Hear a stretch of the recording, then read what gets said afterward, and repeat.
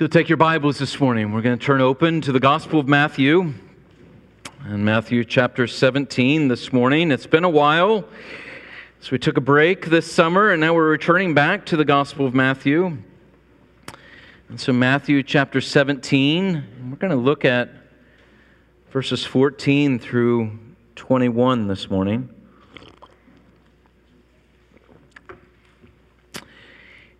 Matthew 17, verses 14 through 21.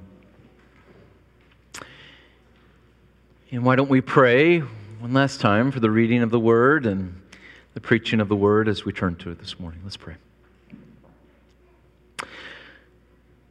Father, we are in need of your voice this morning. We pray that you would speak to us through your inerrant Word, that it would not return void, but that it would accomplish its purposes in our hearts and in our souls and in our minds. And we pray that it would equip us for the work that is before us. We pray this in the strong name of Christ, our Lord. Amen. Matthew chapter 17, verses 14 through 21. This is the holy inerrant Word of God. And when they came to the crowd, a man came up to him and kneeling before him said, "Lord, have mercy on my son, for he has seizures and he suffers terribly. For often he falls into the fire and often into the water, and I brought him to your disciples and they could not heal him." And Jesus answered, "O faithless and twisted generation, how long am I to be with you? How long am I to bear with you? Bring him here to me." And Jesus rebuked the demon, and it came out of him, and the boy was healed instantly. Then the disciples came to Jesus privately and said, "Why could we not cast it out?" And he said to them, "Because of your little faith. For truly I say to you, if you have faith like a grain of mustard seed, you will say to this mountain, 'Move from here to there,' and it will move, and nothing will be impossible for you." Though the grass withers and the flower fades, the Word of God is forever. Thanks be to God. Amen.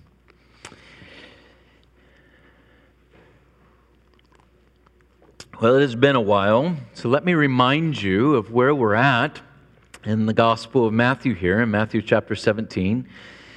You'll remember in Matthew 17 that we left off where Jesus had been up on a mountain, and he had been there with his three inner core of disciples, with Peter and John and James. And it was there on that mountaintop that there was quite an event where he is meeting with two of the great fathers of the faith of the Old Testament, Moses and Elijah. And not only is he meeting with them, but as he is meeting with them, you'll remember that he is transfigured. He is caught up in the glory that was his before his incarnation, and the glory that is his was shining before these disciples as they were on the mountain. And then they were coming down the mountain, and that's where we're at in our text. We could say in a very real sense that on that mountain they were having a mountaintop experience. And now as they come down the mountain, as often happens after a spiritual mountaintop experience, they are entering into the depths once again. When they descend from the mountain, there's a crowd at the base of the mountain, and in that crowd is a man. And that man comes to the Lord Jesus, and out of respect, he falls on his knees before Jesus. And then as a further sign of respect, he calls him Lord. And then he lays out his problem before the Lord Jesus. His son has been suffering from seizures, and these are severe seizures. These seizures will throw him upon the ground, and not just throw him upon the ground, but at times will throw him into fire and into water, no doubt seeking to destroy his life. And this is a father who is grieving, who truly loves his son and is crying out for mercy that his son might be saved. A father that has done a pretty good job of loving his son. You think of all of these times that he's been thrown into a fire and been thrown into water, and yet he's still living. And so he cries out to Jesus.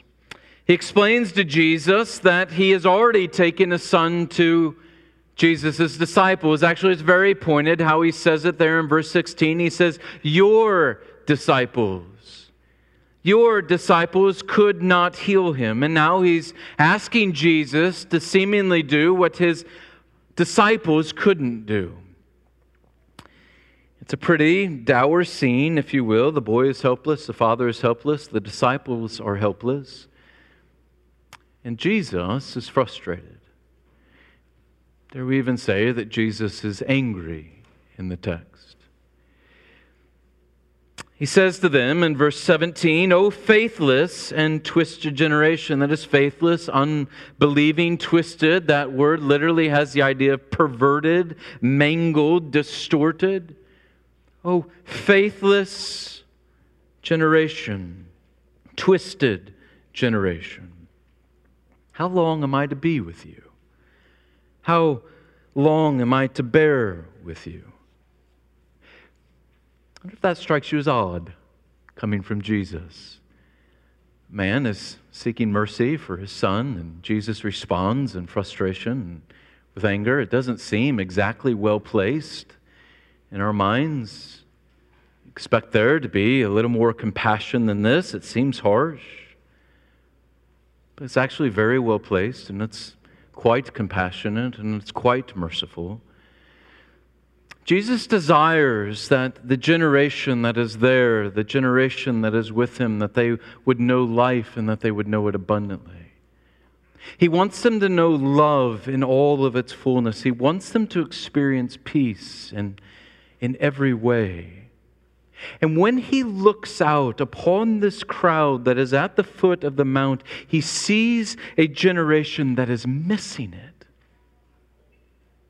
And he sees disciples that have wandered from it. And it grieves him. He laments. He rebukes the demon, and the boy is healed. Praise God. But the healing's not the focus of the text. The focus of the text is faith, or its counterpart, unbelief. 3 points this morning. Let us make sure that we look to Jesus in faith. Second, let us make sure that we continually look to Jesus in faith. And third, let us make sure that we continually, with expectation, look to Jesus in faith. The scene is meant to remind you of an Old Testament passage. It's meant to remind you of Moses coming down from the mount when he is receiving the Ten Commandments from God, and he comes down from the mount after he has experienced the spiritual high, and his face is shining with the glory of God. And as he comes down the mountain, there is a crowd down at the base of the mountain. As he was having that spiritual high above, he finds that the crowd below has bottomed out. They have erupted in unbelief. Just as Moses lamented the unbelief as he saw this crowd, so Jesus laments the unbelief that he sees in this generation, in this crowd. We could say that it marks every generation, not just the generation Jesus is speaking to, but every generation, or at least every generation after Adam. I reviewed this, maybe a year and a half or 2 years ago, but it's incredibly helpful. I find it helpful when I'm thinking through the Bible, when I'm thinking through the world, and so I'll share it again with you. But it's what has been come to be called the fourfold state of man. Thomas Boston, the old Scottish Puritan, made it famous. It dates back, though, to Augustine, had similar thoughts. But the fourfold state of man, that there are 4 different states of man. There is man in creation, or man in the garden. There is then fallen man. Then there is redeemed or saved man. And then there is glorified man. And as we think about those 4 states, there are 2 things that we want to think about man in each of those states. So as we think about Adam and Eve, created man in the garden, these are the 2 things we can say. Were they able to sin? And the answer is yes, they were able to sin. Were they able not to sin? And the answer is yes, they were able not to sin. They were able to sin, they were able not to sin. When Adam, though, in Genesis 3, chooses to eat from the fruit of the tree of the knowledge of good and evil, he falls. And all mankind falls with him. And so every single person, as the Catechism says, descending from him by ordinary generation, that is everybody except the Lord Jesus. Not ordinary generation. But everybody else is born into this world in a fallen state. And so as we take those two categories and we say, all mankind born into this world in a fallen state, able to sin? Absolutely. Able not to sin? No, not able not to sin. Always sinning. This is what Jesus sees when he looks upon this crowd. It's a fallen generation, able to sin and not able not to sin.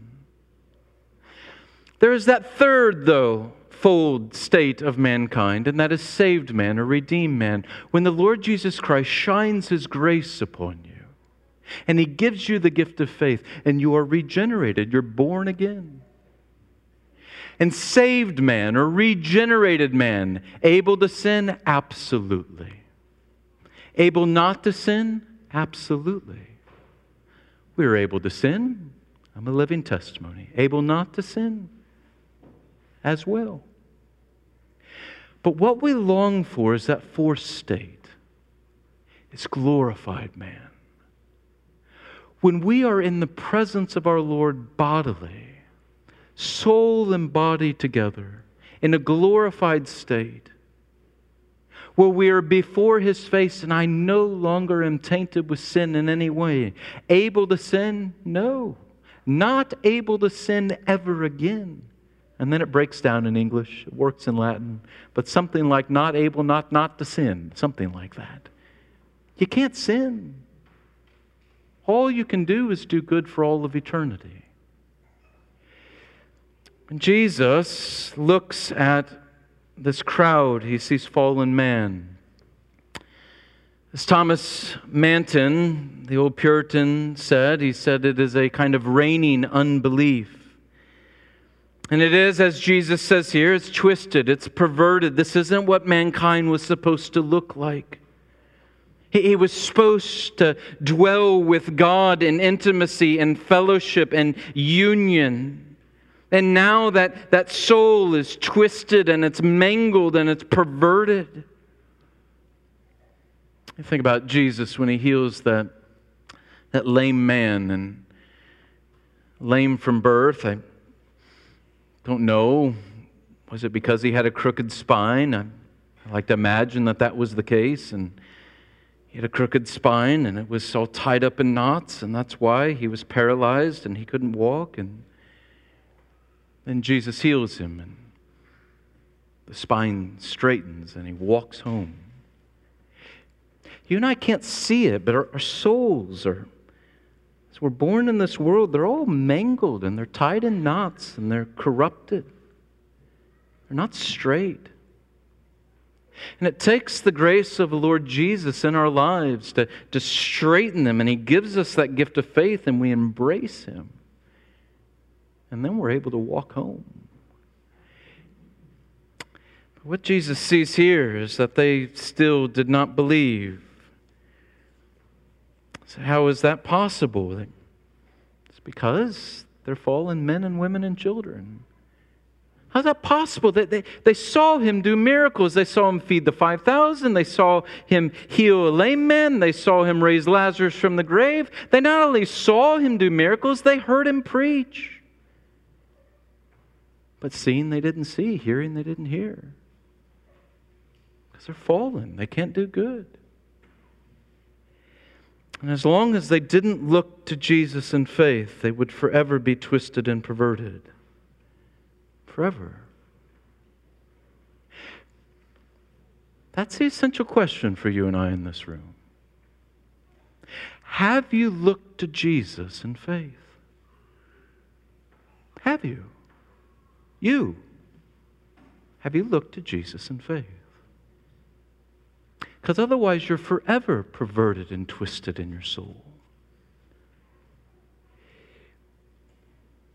Second, Let us make sure that we continue to look to Jesus in faith.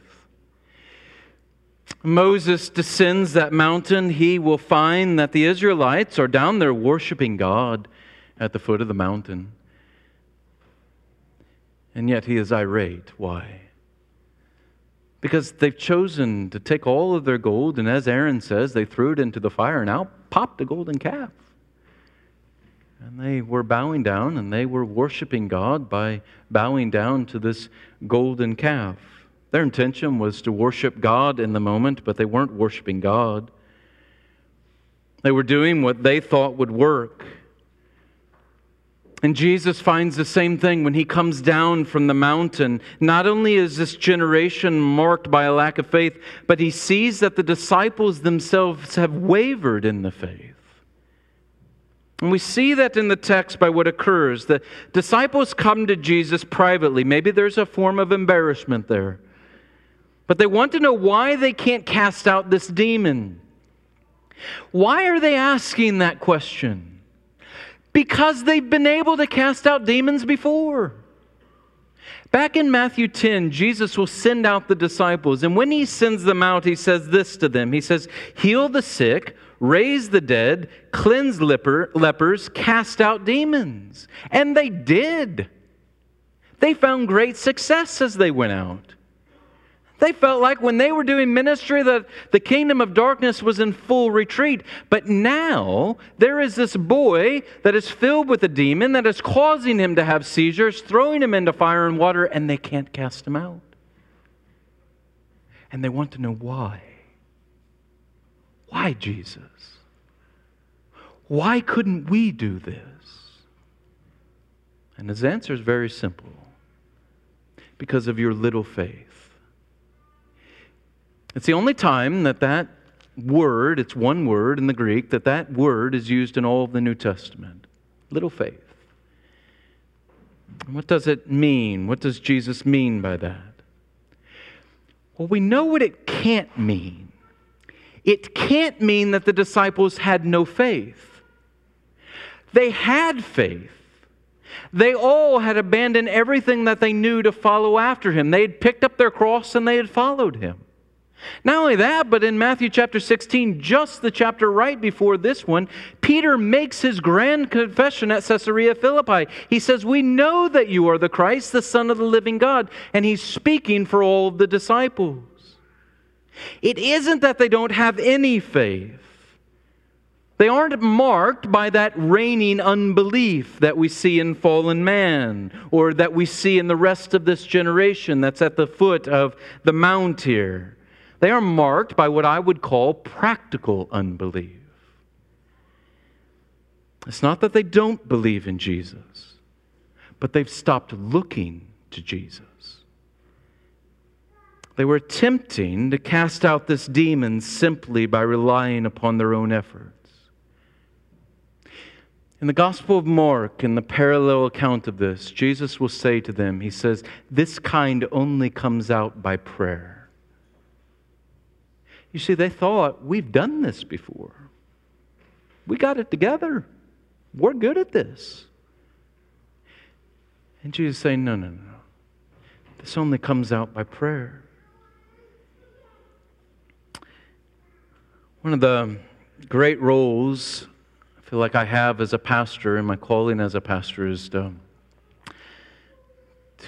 invest in young men and raise up a next generation of pastors. And I take that very seriously. It's one of the reasons I love this church, is you take that seriously.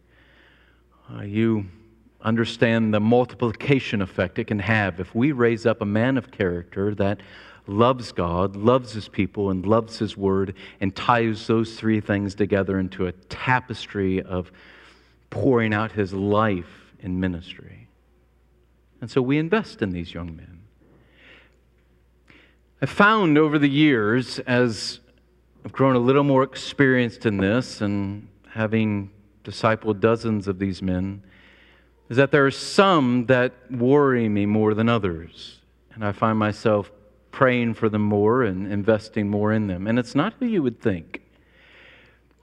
It's not the ones that are the least talented and the least gifted and have the least amount of abilities. It's the ones that are the most talented and the most gifted and have the most abilities. They're the ones that concern me. Because it is so easy to begin to fall into the trap of believing that ministry is our doing.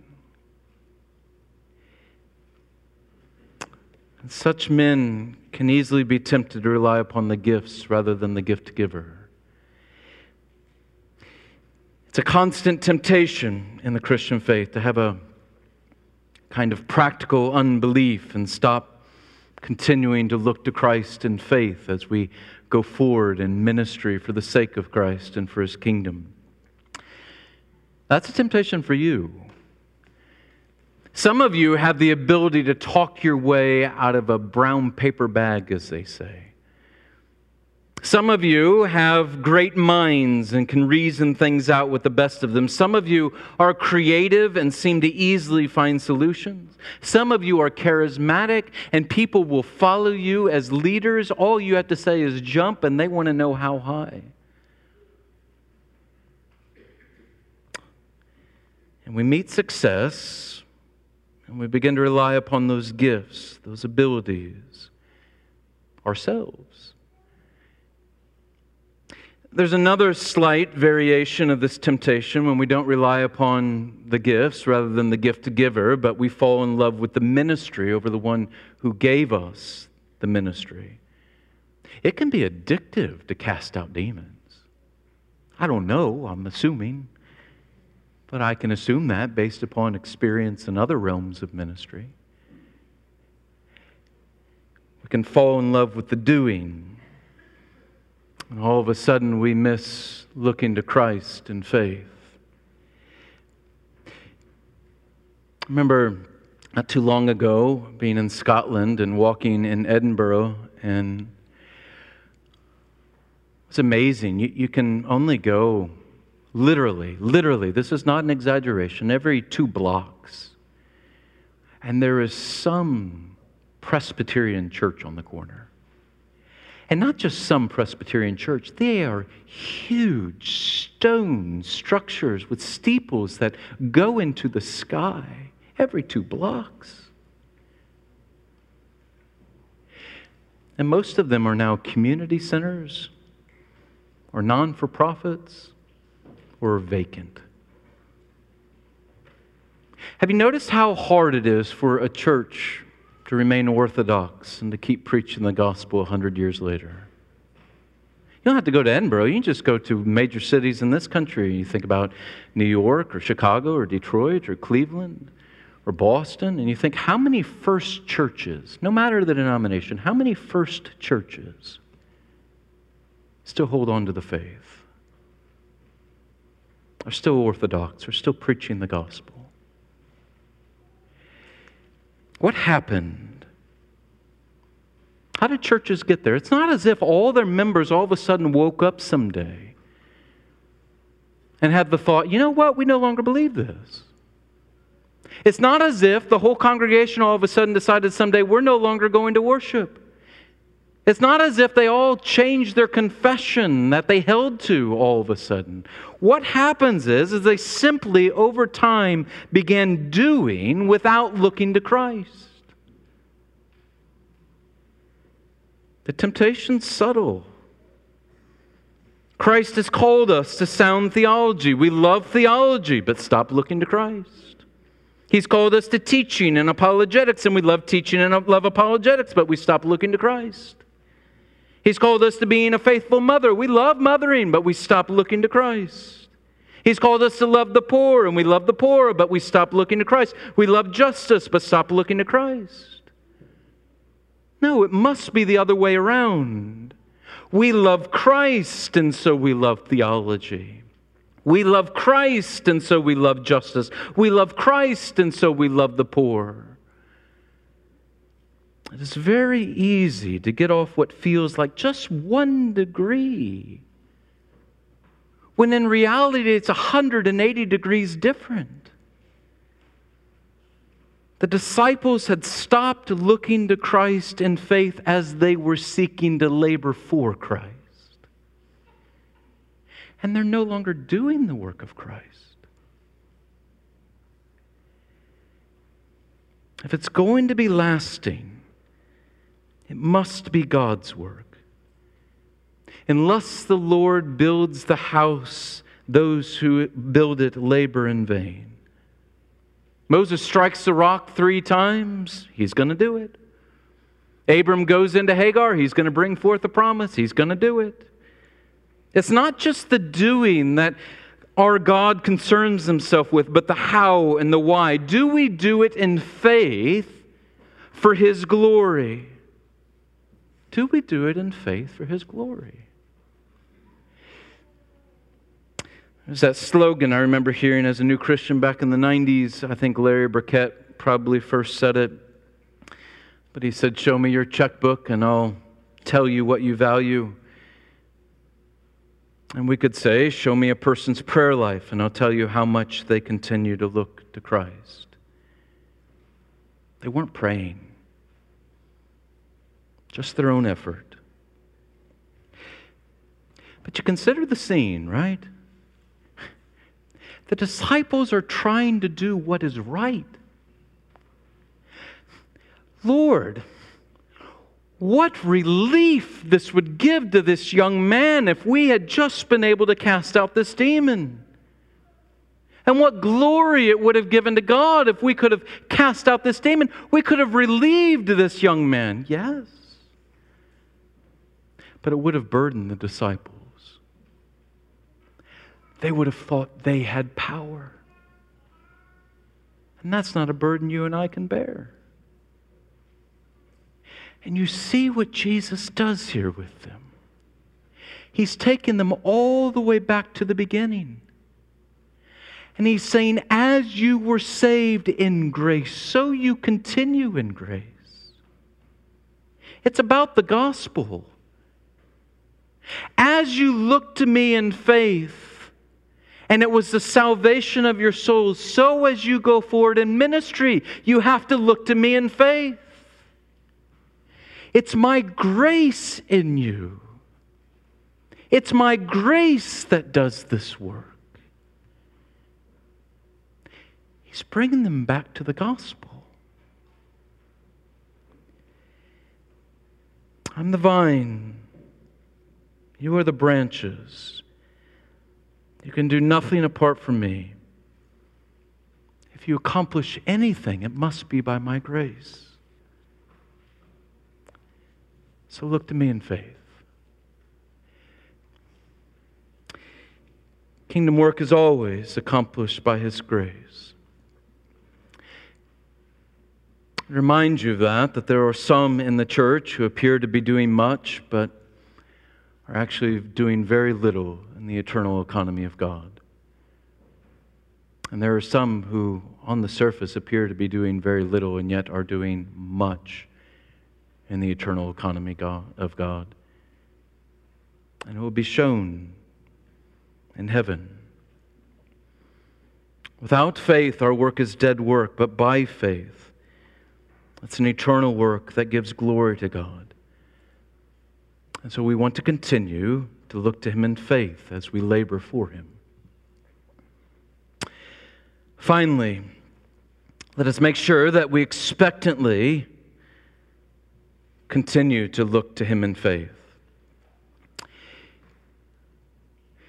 You think about that previous point, I think we can begin to hear that, and if you have an ounce of grace in you, then you begin to struggle and you say, but I don't do everything in faith, or at least not perfect faith.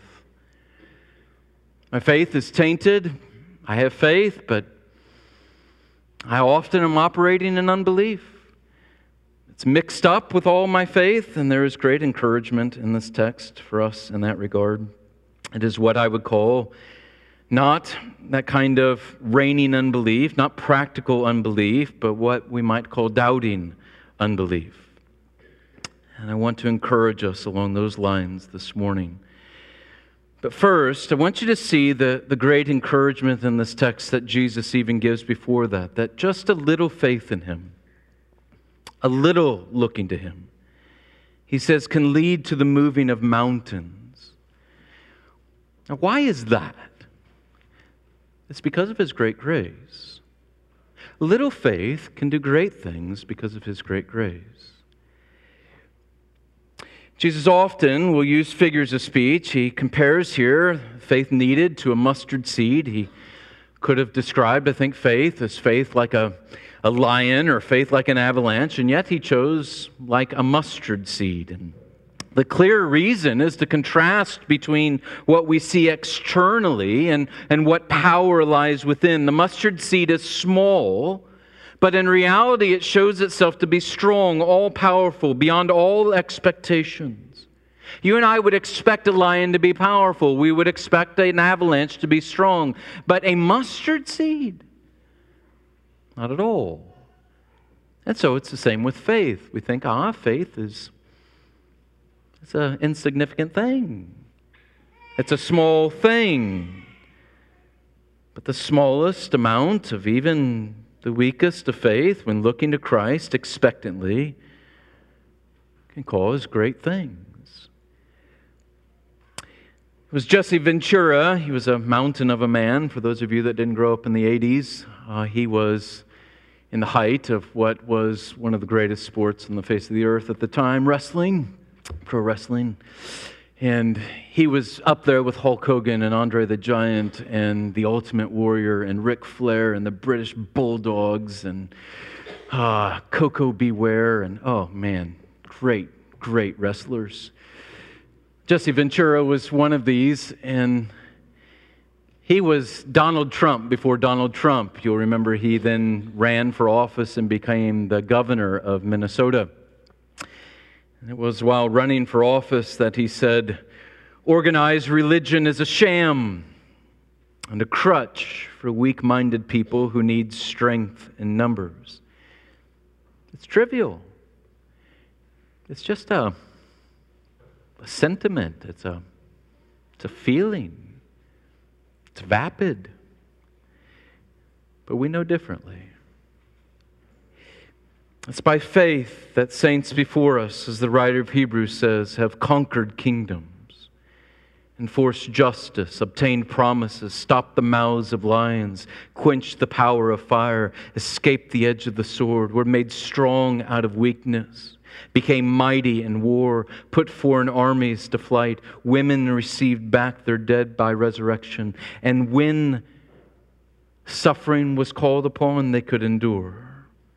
Some were tortured, refusing to accept release so that they might rise to a better life. Others suffered mocking and flogging and even chains and imprisonment. They were stoned. They were sawn in two. They were killed with the sword. They went about in skins of sheep and goats, destitute, afflicted, mistreated, of whom the world was not worthy. All endured, all achieved, all secured by the power of faith. They looked expectantly to Christ. Let the world disregard our faith. It can move mountains. There's nothing too difficult for our God. What does it look like to expectantly look to Him in faith?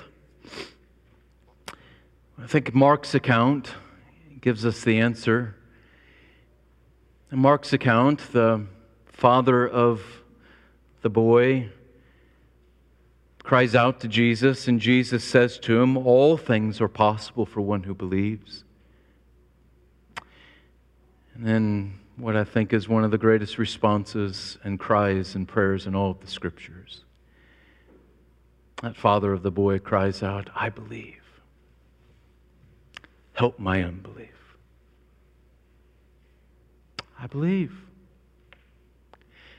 But my belief isn't quite where I want it to be. I have faith. But this is not an unsullied faith. It's not a perfect faith. And none of us will have a perfect faith until we reach that fourth state of man. When we are in glory before His face and our faith becomes sight. Until then, it will always be mixed faith. And he cries out, I believe, help my unbelief. And Christ delights in answering the prayers of His people like that. John 14, whatever you ask in my name, this I will do, that the Father may be glorified in the Son. Our Father in heaven is called the Father of mercies in 2 Corinthians 1. We're told in Romans 10:12, the Lord bestows His riches on all who call on Him. He is more gracious than we are desirous. He is more ready to give than we are to ask. He said, but I don't know how to pray expectantly. I don't know how to look to Him in faith expectantly. Well, to learn to pray, you pray. It's that simple. That's how you learn to pray. You just pray. And you need to know it's not the eloquence of our words that makes prayer acceptable to God. It's not the stringing together of coherent thoughts. It's not the emotion we exercise or the tears that we shed. Our prayers have life as they are prayed in faith. And as one theologian said, faith sets prayer a work, and prayer sets the almighty power of that God a work, and He has dominion over all the world, and over all the events, and over all the affairs of the world. Faith is the gateway to the power of God. And it's not the power of our faith, but the power of our God that moves mountains. And so we pray expectantly. We pray seeking His will, and we know if the mountain isn't moved, then it was for our good and for His glory. And when the mountain is moved, we give Him thanksgiving. If our faith is weak, we don't stop praying. We just pray all the more. And we look to Him all the more expectantly. Let's make sure that we look to Jesus in faith, that we continually look to Jesus in faith. And that we expectantly continually look to Jesus in faith until our faith becomes sight. And then our faith shall be perfect. And that will be a glorious day. Let's pray together.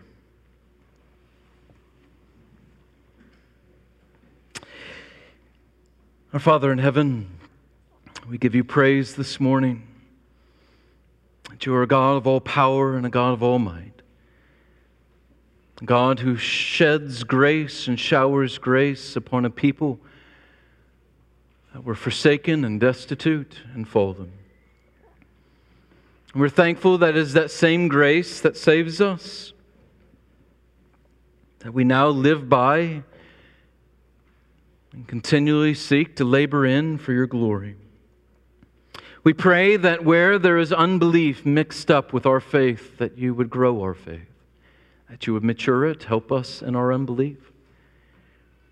And when we set out to labor for Your glory in this world, we pray, Father, that You would give us the eyes of faith. That we might bathe all things in prayer, looking expectantly for You to work. Because we desire above all else to give You glory in this world. And would You bring us home? May we find that when we are home, that there are many treasures stored in heaven for us. And that You say to us, well done, my good and faithful servant. Give us the eyes of faith and the feet of faith and the hands of faith, we pray. In Christ's name, amen.